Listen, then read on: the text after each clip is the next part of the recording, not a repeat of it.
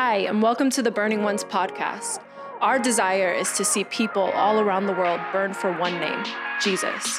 We pray that you experience the love and power of Him through this journey. Thank you for joining us, and may burning witnesses arise. These are amazing days to be alive. You're looking at me like I'm Ronald McDonald or something. You're like, man, you've been living in a box? No, I haven't been living in a box, and I haven't had my head buried in the sand. These are amazing days to be alive. If there was ever a season of life where I felt primed and privileged to be a believer in Jesus, it is this season right here. Let me tell you, if your gospel only works while things are working well for you, your gospel really doesn't work. If your gospel only works in times of comfort and luxury and when our entitlements are being enjoyed, you don't have a real gospel. The gospel tells us that through suffering and sorrow and trial and problems and persecution, that the church of Jesus Christ is unstoppable. That the kingdom of God will advance in every season, and that God's purposes will be fulfilled. And that we as a people have been wildly possessed by God's Spirit, born again from above, planted in our city, nation, and the nations of the earth to ready all of creation for the return of the King. We are alive for right now.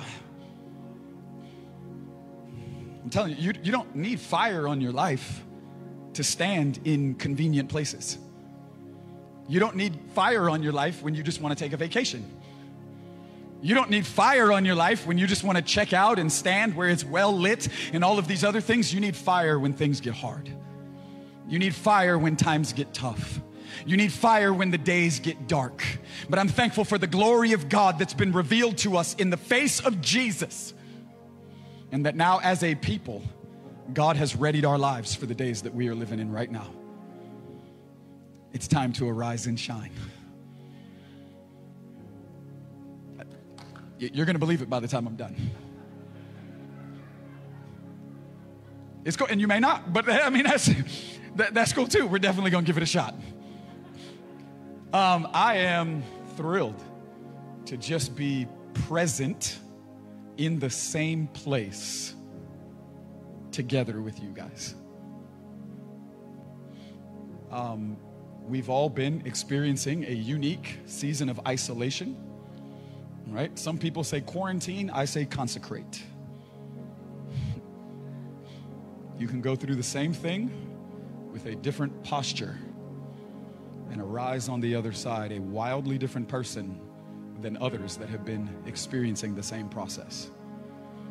Our perspective determines our posture.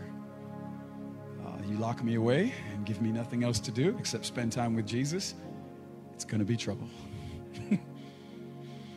Unless you're binge watching Netflix. I'm excited to see you. Anna and the kids send their greetings. My kids were mad that I didn't bring them, but they're in school, on campus, because we believe God's going to use them as divine agents, brokers of breakthrough, little conduits of divine healing and hope, or the power of God upon these little munchkins. Is going to wildly take over their little school campus. And there's enough of them that we have sent back to school to where they are the majority. Between my kids and Steve's kids, I think we have half the school. 10 is a lot. But Anna and the kids send their greetings.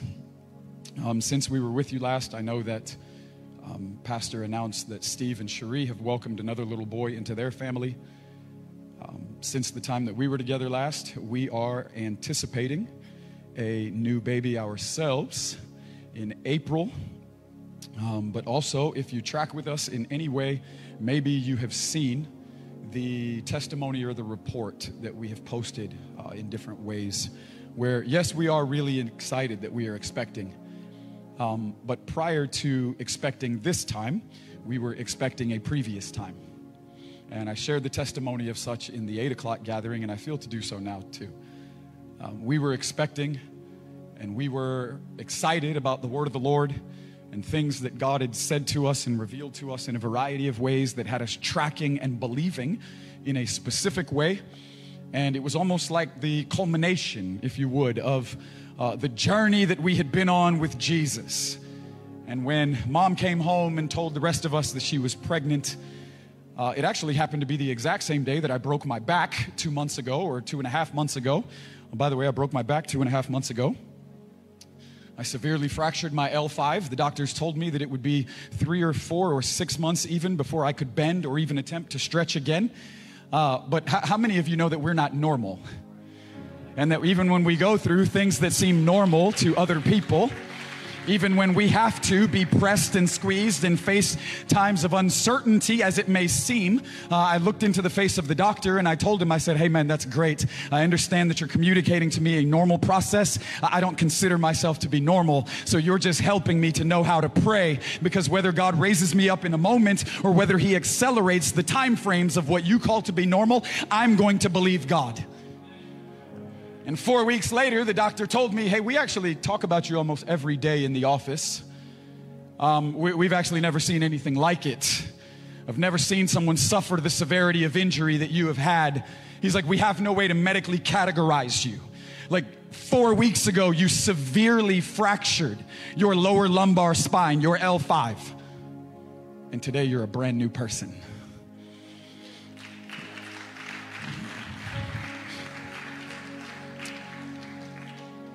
So the same day that I broke my back, we found out we were having a baby. The same day I broke my back is actually the same day that we announced to our team that we would be going to Milwaukee also.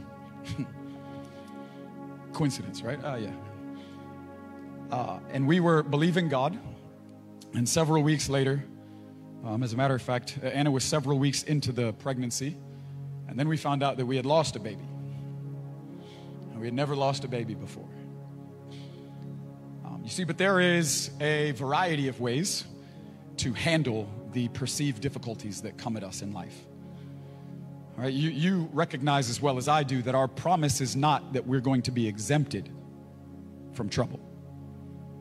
Because God has taken up residency on the inside of us, because the Holy Ghost has been shed abroad in our hearts, because we are being conformed into the image of Jesus, and his promise is that he would never leave us nor forsake us, and that he would be with us even until the end of the age as we labor and live well for him. He did not ever say that we were going to be excluded from testing, from trial, from pain, from suffering.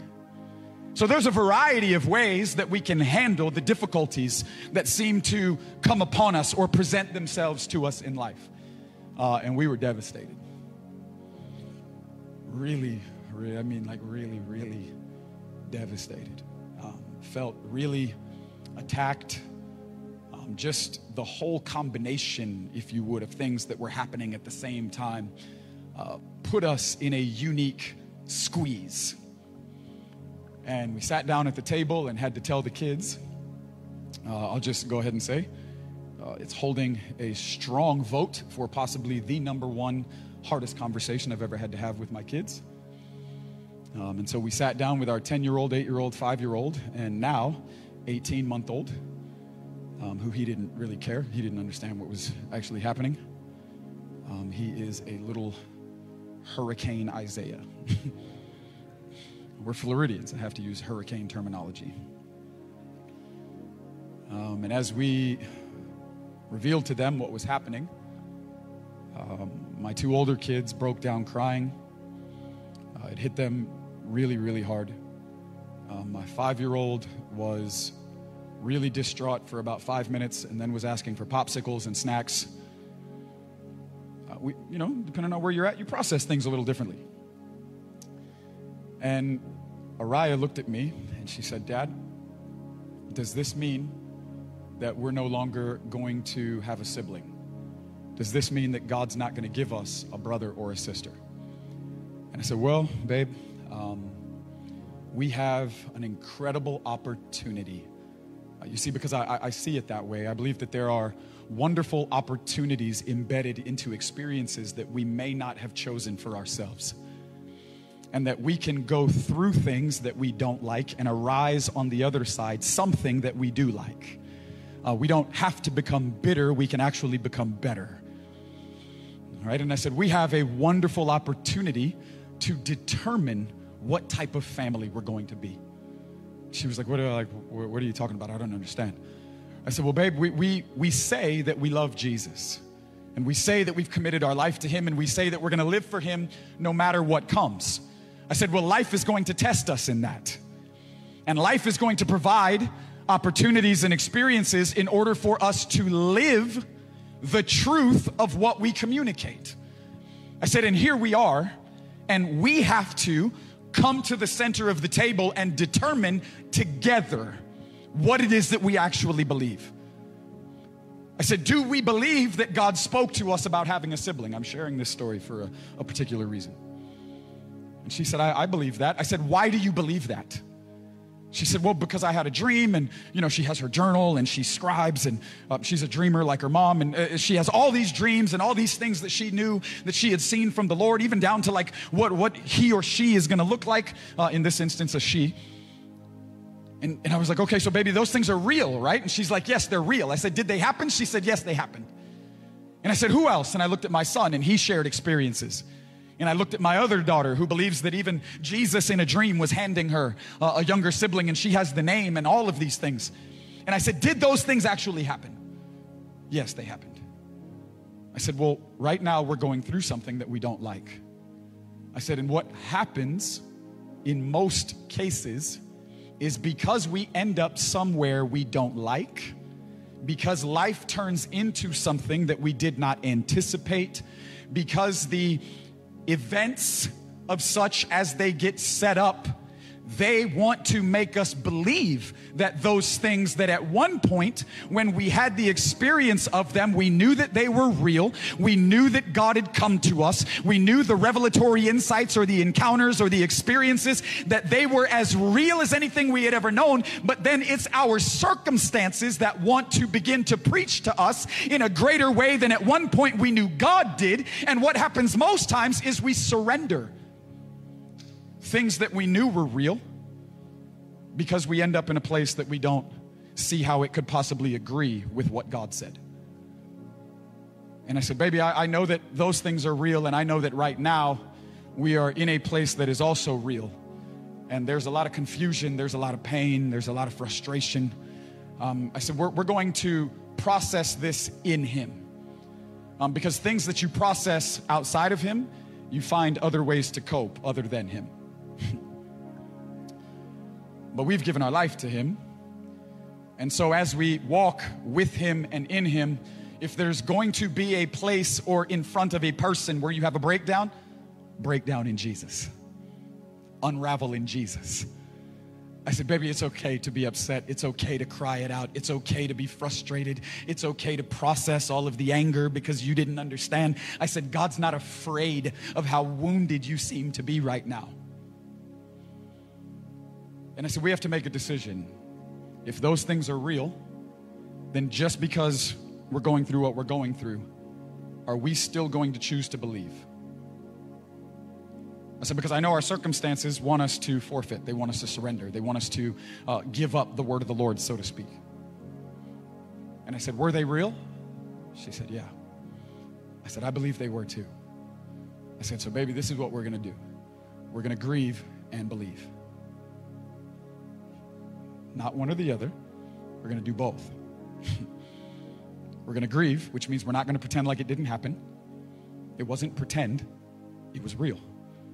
And we're going to ask the Lord to sustain our confidence in him, so that as he processes us through this, we can heal well and become whole on the other side. And we can continue to believe even though there's a season where we may seem to be grieving. And so people would ask us, how are you doing? And we would say, we're grieving and believing. And they're like, oh, what? We're like, no, we're doing both at the same time. Because the pain is real, but so is the word of the Lord. And Anna went back to the doctor a couple of weeks after that.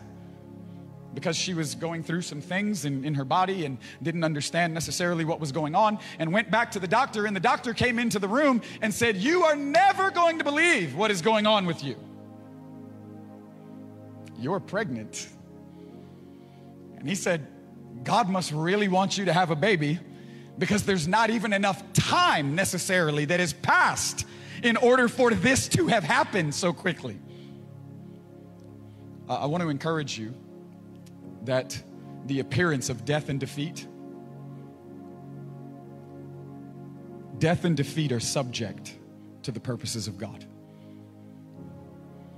He is a God that speaks those things that are not as though they were. And he calls into being things that were not, and he gives life to the dead. He says, "For I am the resurrection and the life." And if you would simply choose to believe, then you will see the glory of God. I don't know what you came into 2020 believing. I don't know what promises you were carrying. I don't know what things God revealed to you that created hope and confidence and excitement in your heart and spirit. And now the context, or now the circumstantial evidence that has affected the globe and the way that events have turned out, it may have attempted to deteriorate that joyful hope and confidence on the inside of you. But I came to exhort you that God is not a man that he would change his mind. He's not a liar. The word of the Lord shall prevail. Though the flower fades and the grass withers, my word shall endure forever. And that this is the context for the word of the Lord to thrive in your life. That this is the season and the setting in order for all of those things that God has spoken into your wildest dreams and imaginations. This is the season for fulfillment and breakthrough. In Jesus' name, if we would choose to believe. It is amazing to be with you. In a moment, we are going to look at some passages in the Word that I believe the Lord has put into my heart for you this morning. But before we do that, I want to take a moment intentionally, not for protocol's sake and all of those other, it's not fake, we can say that, to honor your pastors. John and Rainy Dawn and the boys, John and Jeremiah and Josiah. We love them. We are honored to be connected by God's design to see the cities of our nation and the nations of the earth completely rocked for Jesus. But beyond that, we are thrilled for the privilege to be together, to be family, to see in the place of relationship, Jesus form his image in us in a covenant way that would reveal to the rest of the age and even the powers of the air that what he has secured for himself by the wisdom of the cross, the hostile powers and principalities will never be able to conquer or divide. And so we are grateful to be connected. Bro, you know we love you, we honor you, mean that with all of our hearts. And we are grateful to be a part of this family and for the way that you have welcomed us in, myself, my family, our whole team.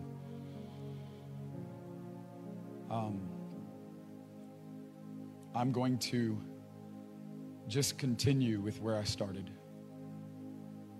And I want you this morning to really track with me in a specific way, because I didn't come to lead some pep rally, but I came for the sober consideration of why we are living our life the way that we are living it, and what we are living it for, and where it is actually going.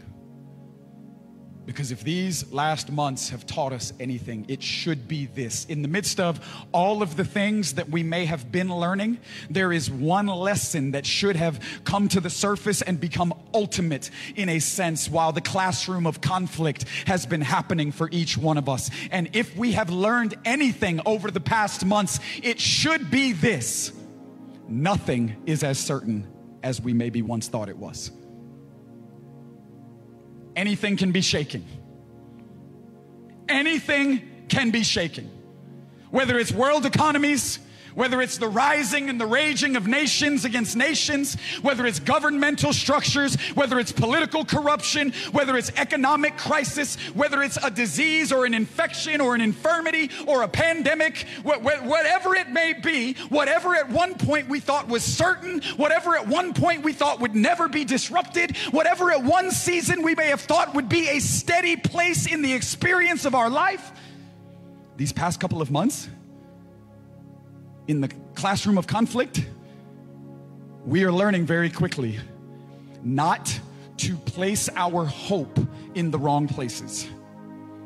We are learning very quickly that God has a people in the earth, and that people, the church, the bride, the eternal companion for his son, King Jesus, whom he loves, the rightful ruler of the nations, all creation, and even the cosmos, that God has a people in the earth that belong to him and only him, and we are that people.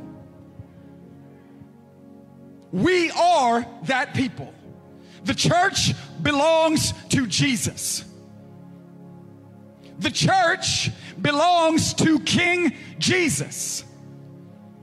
Now, what that also means is that if the church belongs to Jesus, that means the church does not belong to anything or anyone else. That means the church doesn't belong to America. The church doesn't belong to America.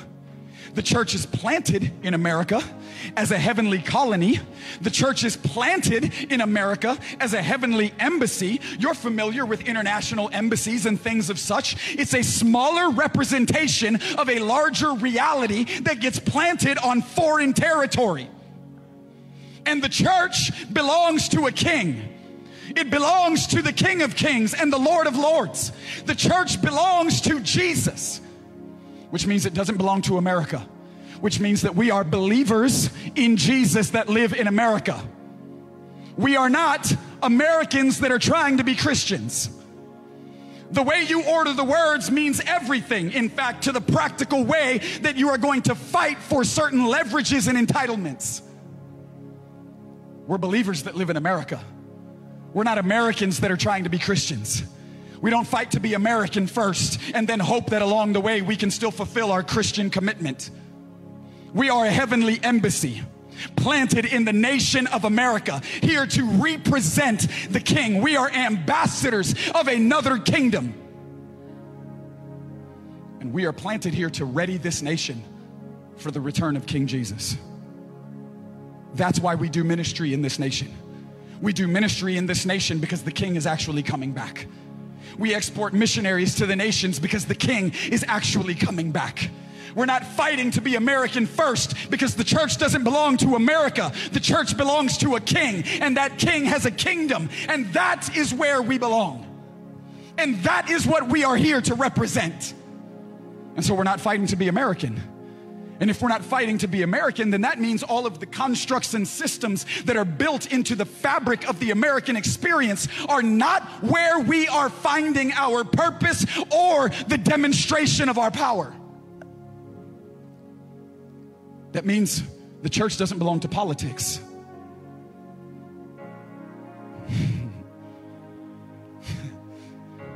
Oh man. The church isn't a Republican party. The church isn't a Democratic party. The church isn't even an independent party. When Joshua confronted the angel of the Lord, the host of the armies of God, he asked him, whose side are you on? My side or the enemy's side? And he said, you're asking the wrong questions. I don't box myself into the same categories that you do. I'm not on your side or their side. I'm on my own side and I'm doing my own thing.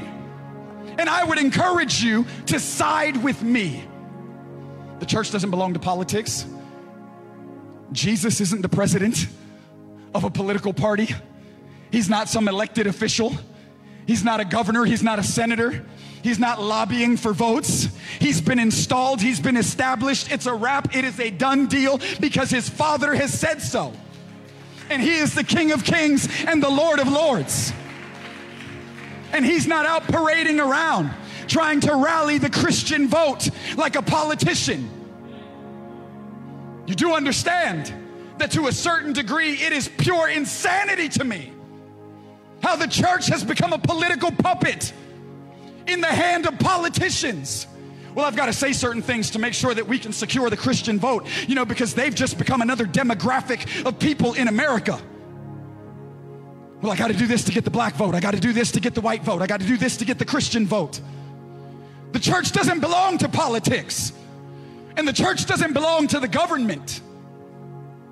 The church doesn't belong to some 501c3 status. The church belongs to Jesus. The church doesn't belong to Uncle Sam for its tax exemption privileges. The church belongs to Jesus. We don't belong to some activism group. We don't belong to all of the influential causes that continue to rise up in the earth with all of these powerful, influential faces and voices. We belong to a king, and that king has a kingdom. And it's important for us in these days, if we are going to live as a faithful people to the Lord, that we determine where our place of identification actually comes from. We identify as believers in Jesus. We're King's kids. And we are planted in America to be a family that is on mission in our nation and throughout the nations to ready our own hearts and those around us for the return of this wonderful King. And there are incredible seasons and the fullness of time moments where God's strategic purposes get revealed and fulfilled. Galatians 4:4 tells us that in the fullness of time, God sent his son through a specific process, the womb of a woman, coming through the life of a virgin, that God was getting ready to reveal a revelation of Jesus into a specific generation, and there was a unique time that he determined that he was going to do that. And prior to an unveiling of Jesus, there was a man that erupted in the wilderness, and his name was John. John had given himself into isolation and obscurity because of the voice of the bridegroom that had overwhelmed him and wooed him into a quarantine season. And John spent a season in isolation. He spent a season boxed out in the wilderness. He had a funky wardrobe and a weird diet. But a voice had overtaken his life. And he went away to be with the Lord. And Mark chapter 1 tells us that John came as a messenger to prepare the way for a great unveiling of Jesus in that generation. That God raised up a man in private. He developed a lover in the secret place. And when he had already predetermined to do so, he made him visible to his region in his generation in the fullness of time. And Mark chapter 1 tells us that John emerged. He erupted. One translation says that John had an appearing in the wilderness. He appeared. He became visible. The fullness of time put John's life on the stage of history, and what God had already been developing in the secret place, God determined there needed to be a transfer into a public place because the unveiling of his son was coming. Oh, that we would have a vision of Jesus that would overtake and consume our lives. John severed himself from every system. He walked away from every luxury. He turned his back on all of his privileges and his entitlements. And he said, wherever that voice goes is where I want to be. Wherever he would woo my heart is where I will follow. You've come knocking upon the door of my heart and life, and I will give you whatever it is that you ask for. And John spent a significant amount of time quarantined away in the wilderness. Some 33 years. And he erupted. He arose. and he began to shine. And God put his life on the stage of history. Yes, it was a 6-month window. All of what God did for him was for the purpose of 6 months. For some of us, that's incomprehensible. It's just complete ridiculousness. It's totally absurd to think that you could labor in the secret place for as long as John did and only have a 6-month window where your life could find purpose. Right? We seem to do the reverse. We spend 6 months getting ready and then want 30-something years of public visibility. But John arose because his life had been overtaken. I want to ask you what your life has been overtaken by. The Song of Songs gives us a wonderful love story. It's a description of a beautiful simultaneous pursuit. There's the wooing of the bridegroom and the coming of the beloved. And then there's the one that he adores, the beautiful one, the darling. And in chapter 5 of Song of Songs, we have in verse 2, we have the darling, the one that is being hotly pursued. She says this. She says, I was asleep, but my heart was awake. Because a voice, the voice of the bridegroom, came, and I heard a knocking. Yea, though I stand at the door and I knock, I'm looking for one that would actually arise and open up and let me in. And she says, I was asleep, but I was awakened. I know that there are many of us who are familiar with the woke terminology in our culture, but I promise you there's only one way to really be woke. And it's to allow the knocking, the influence of the bridegroom seeking entry into your own heart. The only way to really be awakened and to come alive in this season or in our generation is to give him the place of influence that he desires. And she says, I got up because I used to be asleep, but when he spoke to me, my heart, it awakened and I came alive. And I got up. You see, these are days where you just can't piggyback somebody else's intimacy. You can't piggyback somebody else's revelation. You can't piggyback someone else's depth. You can't piggyback their stature. These are days where you have to intimately know the Lord for yourself. You have to deeply cultivate a place of walking in fellowship with Jesus. These are days to behold the Lamb. These are days to smash the secret place. These are days to pray and to fast. These are days to worship and adore. These are days to behold the Lamb. To know him for yourself. For yourself. I'm not talking about the way that he knocks on someone else's heart. I'm not talking about touch 3 people and tell them this word is for you. I'm telling it this is for you. You have to know him for yourself. These are days to make sure that there is oil in your lamp and that your heart is burning for the King. She says, I used to be asleep, but when the voice came, has the voice come to you? Has the voice come to you and awakened you out of your slumber? Has the voice come to you and awakened you and brought you to life? Because anyone that would pursue their life and preserve their life and try to do their own thing, those will actually be the ones that will end up losing their life. But anybody who's willing to lose their life for my sake and the gospel, I promise you, these are the ones that are really going to find purpose. These are the ones that are really going to walk in power. These are the ones that are going to truly understand why it is that they're alive. She says, I used to be asleep, but now I'm awake. And I'm awake because of a voice. And it troubled me to the point where I had to get up. I had to get up. And I went looking for him. And when I exited through the veil and I came out, I could not find him. And I began to pursue him. These are days for you to develop a pursuit of Jesus. while everything else is shaking, while everything else seems to be uncertain, while our hope that may have been anchored in the stock market or Wall Street or economy or all of our position and title and stature and influence in our own fame and our own riches, these are days to give up the pursuit of other things and to make sure, I'm telling you, you do whatever you want to, but I promise you there is one pursuit that is going to matter most at the end of the age. There's one pursuit that is really going to matter. It is going to be ultimate.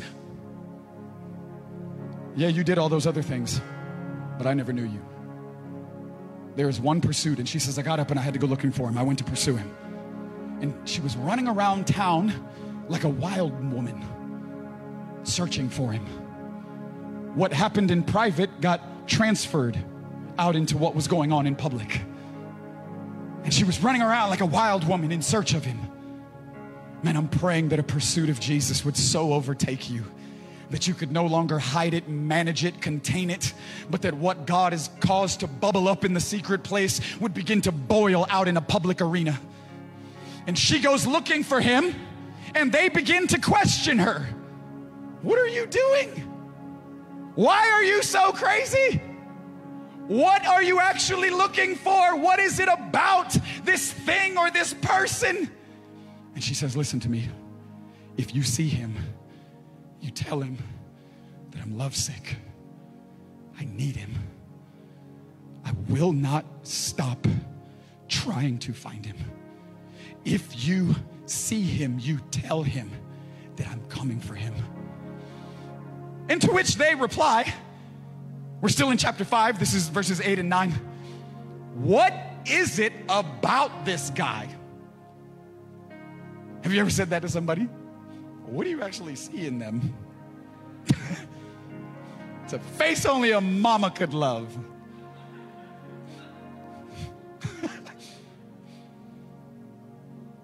She says, if you see him, tell him I'm lovesick. And they say, what is it about him? What is it about him that has done this to you? What is it that you see in him that has created this lovesick, hostile, wild pursuit? And in verse 10, she says, my beloved is dazzling.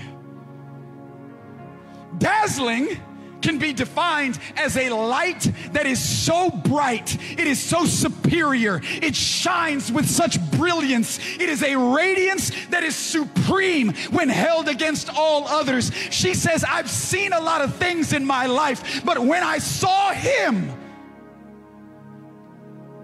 other things used to shine until I saw him. Other things used to be attractive until I saw him. Other things used to compete and compare, but he's dazzling. He's dazzling, I tell you. There's no one like him. I've never seen anyone like him. And what I've seen in him,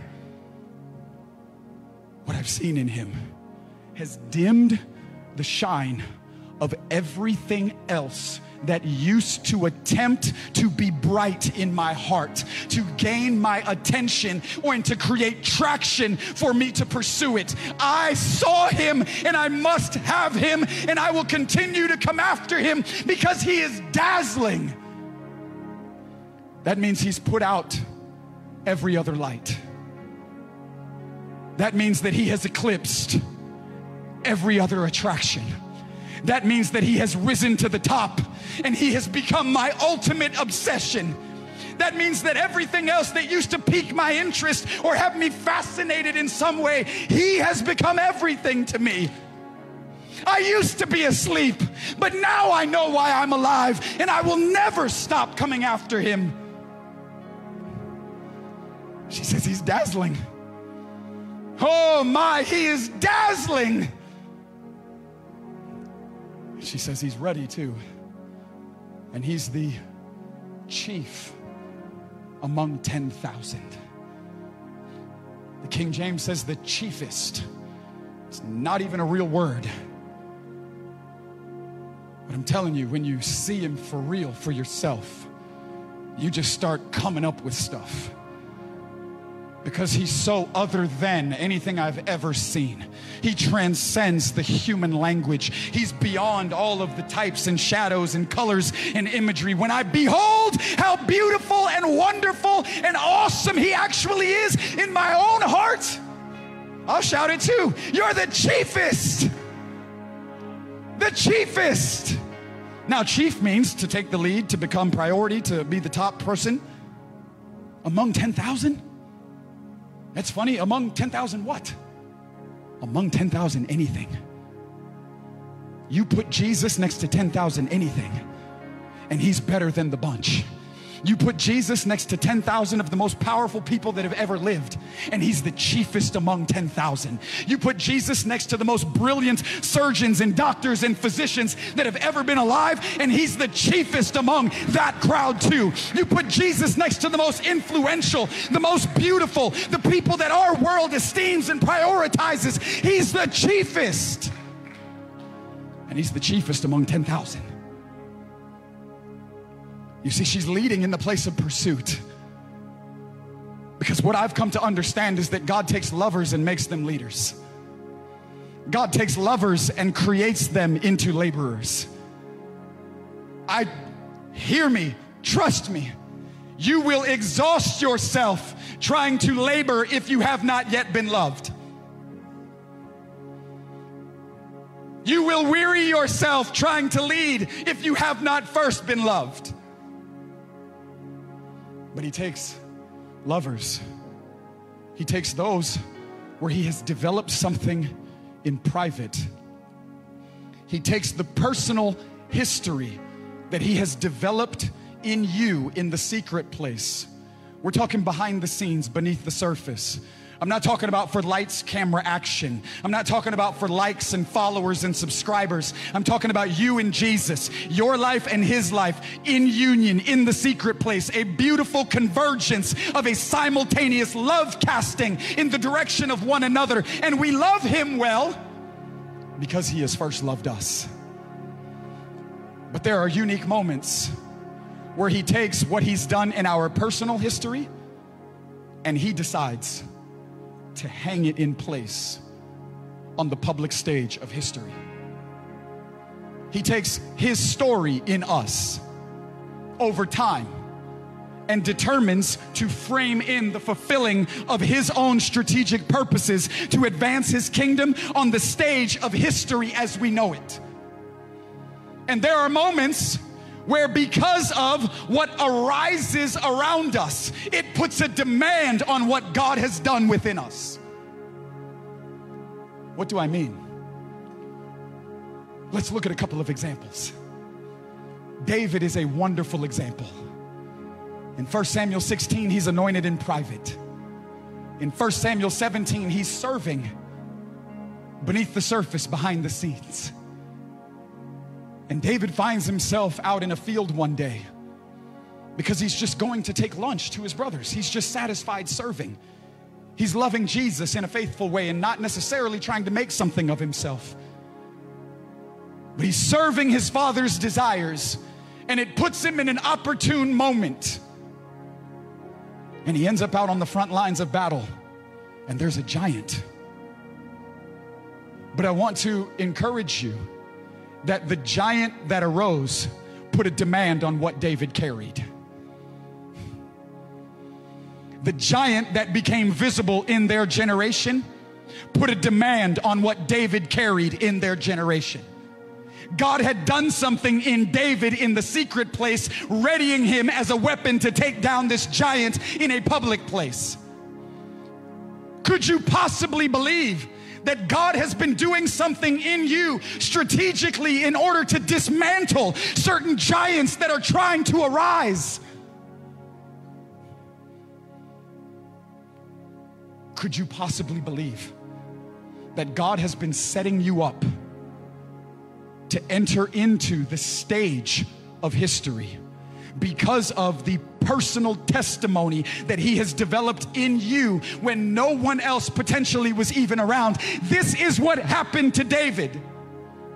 He ends up standing in front of Saul, and Saul is like, listen here, boy, you are gonna get the brakes beat off you.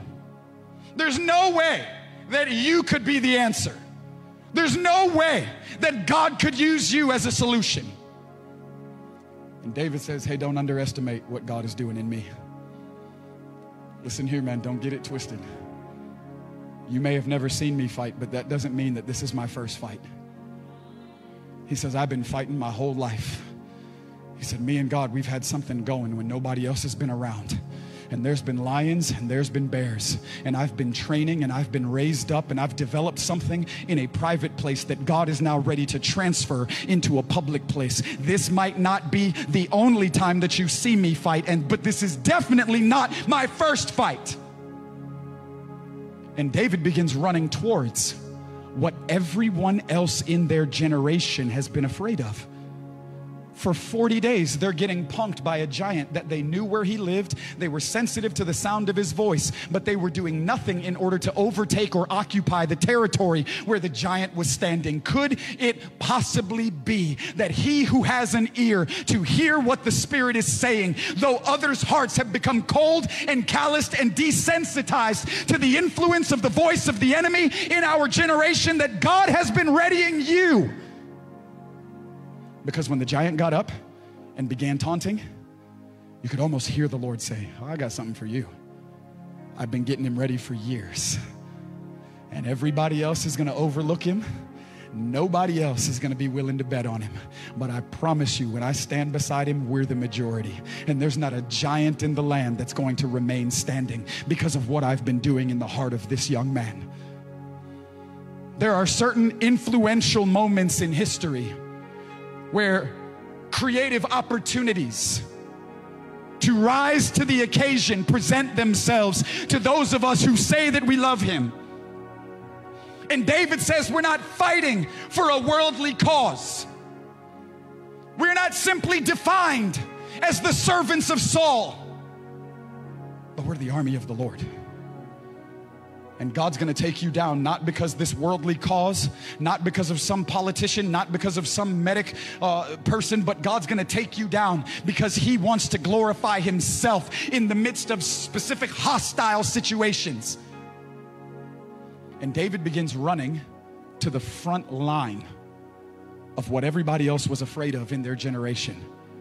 This sounds similar to what happened to a company of folks in the upper room. Fire came on them. And God threw them out to the front lines. God put them out in the streets to shake things up. And there was a price to pay. And there was a cost to consider. And there was real pressure. Some of them were beaten. Some of them were tortured. Some of them were stoned. Some of them were imprisoned. Other ones of them were publicly executed after years of faithfully running and living and serving the King of Kings. But God put fire on them to throw them into the midst of what seemed to be a tumultuous circumstance. Some of us think that God is going to put fire on us to hide us. But could it possibly be that all the fire you carry has been waiting for this moment right here? For God to put you down in the center. For God to allow you to rise to the occasion in the midst of. And God threw them out into the streets. And years later, there was one of them who was ordained, and they laid hands on him, and he was filled with the Holy Ghost, and he had wisdom, and he was serving in the food pantry for years, who's out in the streets. And there's miracles on his life, and there's wisdom that can't be refuted. And in Acts chapter 6, Stephen is put on trial. And in Acts chapter 6, while he's on trial, hear this, he's been arrested, so to speak. And while he is under arrest and standing on trial, in Acts 6, verse 15, it says that when they looked at him, that his face began to shine. And that his face was glowing and it was radiant like that of an angel. Psalm 34:5 says, those who look to him will be radiant, and he will not disappoint them. Moses went to the mountaintop to be with God in Exodus 34. And it says that when he came back down, the people were afraid of him Because there was a glow, there was a shine, there was a radiance, there was an illumination, so to speak, that had come upon the countenance of Moses, and it was something that they could not understand, and fear gripped them because of what they saw that was on him. But Moses didn't go to the top of the mountain looking for a face shining anointing so that he could start having glow meetings. Moses went to the top of the mountain to be with God. And God did something in him that became visible to all those around him. And Stephen's standing there and his face is shining. Let me just submit to you that you will always reflect what you mainly behold. Because you become what you behold. And those of us that spend all of our time looking at the news, sifting through the media, figuring out what every conspiracy theory on Facebook or Instagram is talking about. Let me just encourage you. For some of you, get off of Facebook and get into the face of Jesus. Okay, get off of Facebook and get into the face of Jesus. Because you cannot fake what is on your face. Jesus said, when your eye is single, your whole body will be filled with light. There's a singular devotion. This one thing I ask, this is what I will seek. To be in your house, to gaze upon your beauty, to behold you. You will always become what it is that you behold. And Stephen is standing in the midst of a tragic situation. He is arrested and on trial because of what God is doing in his life. Let me encourage you, what God is doing in your life is not always going to create cheerleaders. People are not always going to be readily excited to rally around and to offer their support because of what God is doing in you and because of the shine that has come upon you in certain seasons. But Stephen is standing, and he's standing tall in a moment of adversity. And he's giving testimony to the King of Kings, to the Son of Man, the rightful ruler of the nations. And it says that the crowd became enraged. They didn't want to hear it anymore. Stop saying what you're saying. But Stephen kept preaching. Stephen kept testifying. And they began to cover their ears and gnash their teeth. And it said that they began to run at him. We're familiar with mobs and crowds. They began to run at him. And while they initiated something in his direction, it says that he was overwhelmed. He was overcome, so to speak, in the moment. And he lifted his head, and the heavens were ripped open. And he gazed into a heavenly place, and he saw Jesus seated at the right hand of the Father. And Jesus stood up. At this point, the rocks started flying. Stephen was branded with a vision of Jesus in the midst of persecution. Jesus branded Stephen's heart and his eyes with a fresh unveiling of himself while there was trouble, while he was on the verge of crossing over to the other side of his last breath. Our promise is not that God will only be good to us when things are going good. Our promise is that Jesus will be near to us, whether we're in the fiery furnace, whether we're in the lion's den, whether we're standing against the mob and the rocks are flying, that the way we behold him will define everything about the way that we live for him. Because who it is that we believe we belong to will be the thing that ultimately troubles us and creates movement in our hearts. The Shulamite woman said, I heard a voice, and that voice created movement in my life. What have you been moved by in this season? Because Stephen said, I've been moved by a voice. and I will not deny him. Paul said in Philippians 1, it is my hope and my expectation that regardless of what happens to me, that Jesus will be exalted in my life, by life or by death. For they overcame him by the blood of the Lamb and the word of their testimony, loving not their own lives, even when confronted with death itself. Let me encourage you, self-preservation is a prison that only the love of Jesus can free us from. Self-preservation is a prison. Jesus said those of us that try to self-preserve, those of us that try to do it our own way, those of us with forms of godliness denying the power thereof, those of you who will not allow my influence into your heart, though I stand and I knock, those of you that will not allow my voice to permeate through the fabric of your being, to awaken you to the real purpose that I have for you, those will be the ones that end up losing their life. But anybody who's willing to lose their life in me and unto me, anybody who's willing to really pick up their cross and deny themselves and follow me, anybody who's ready and willing to be a faithful witness by life or by death, anybody who's willing to allow me to love them, because the love of Jesus should be freeing us from the love of ourselves. The love of Jesus should be freeing us from the love of the world. And self-preservation becomes a prison. We become captives to the idea of ourselves in our own lives that only the love of Jesus can actually set us free from. And Stephen is standing in a moment where he's about to lose his life, but he is so gripped with a vision of Jesus that it transcends even the thought of trying to stop what is happening to him. And he begins to intercede. Rather than retaliating, he's interceding. Only a vision of Jesus can do that in our heart.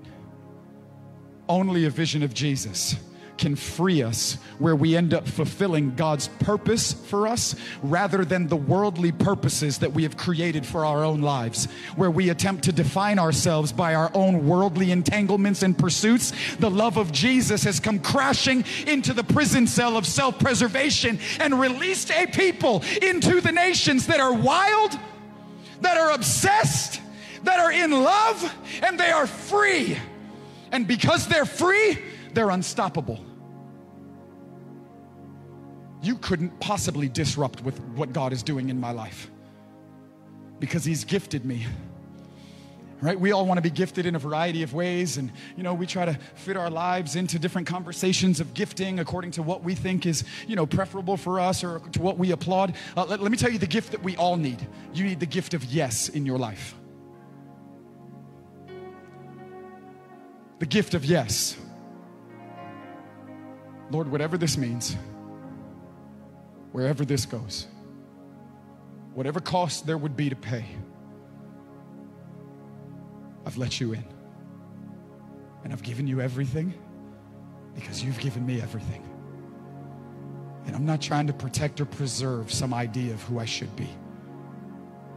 And Lord, if you've already determined that my life has been fashioned for such a time as this, then let me rise to the occasion. Leonard Ravenhill said the opportunity of a lifetime must be seized in the lifetime of the opportunity. There's an opportunity before us. There's a season that has opened itself up to us where what God has been doing in you, there has now been a demand that has been put on it, where it can no longer be bound up in a secret place, but God is looking for lovers that he can transfer into a public place because he has been awaiting this moment, this hour, to strategically set your life on the stage of history. And I don't know about you, but I want to be one in the midst of a company that will prepare ye the way of the Lord. John was a person in his generation prior to the first unveiling of Jesus, but prior to the second coming of Jesus, it will not just be a person, but it will be a people, and I want to be one of the ones that are a part of that company, preparing a way for the return of the King. This is the point of our life, to ready the nations for the return of this wonderful King. And it is my hope that God would exalt his Son in us by life or by death. Death is no longer the final enemy. Oh, death, where is your sting? Death is now a tool in the hand of God, because death is no longer what eternally destroys us. Death is now what eternally transforms us, where we will be glorified on the other side of our last breath to serve in the midst of ruling the nations and creation alongside of Jesus forever and ever. And it is that purpose that plants your life and mine in the world, but makes us not of the world. You are not like everybody else, and it's time to start living like we actually believe it. What a tragedy it would be to be in this season as an unbelieving believer. It's time to start living like we believe what we say we believe. Thanks again for listening to the podcast today. We pray that it has fanned into flame the love that you have for him. If you would like more information about Burning Ones, you can subscribe to our YouTube channel, follow us on social media, visit our website, burningones.org, or download our app.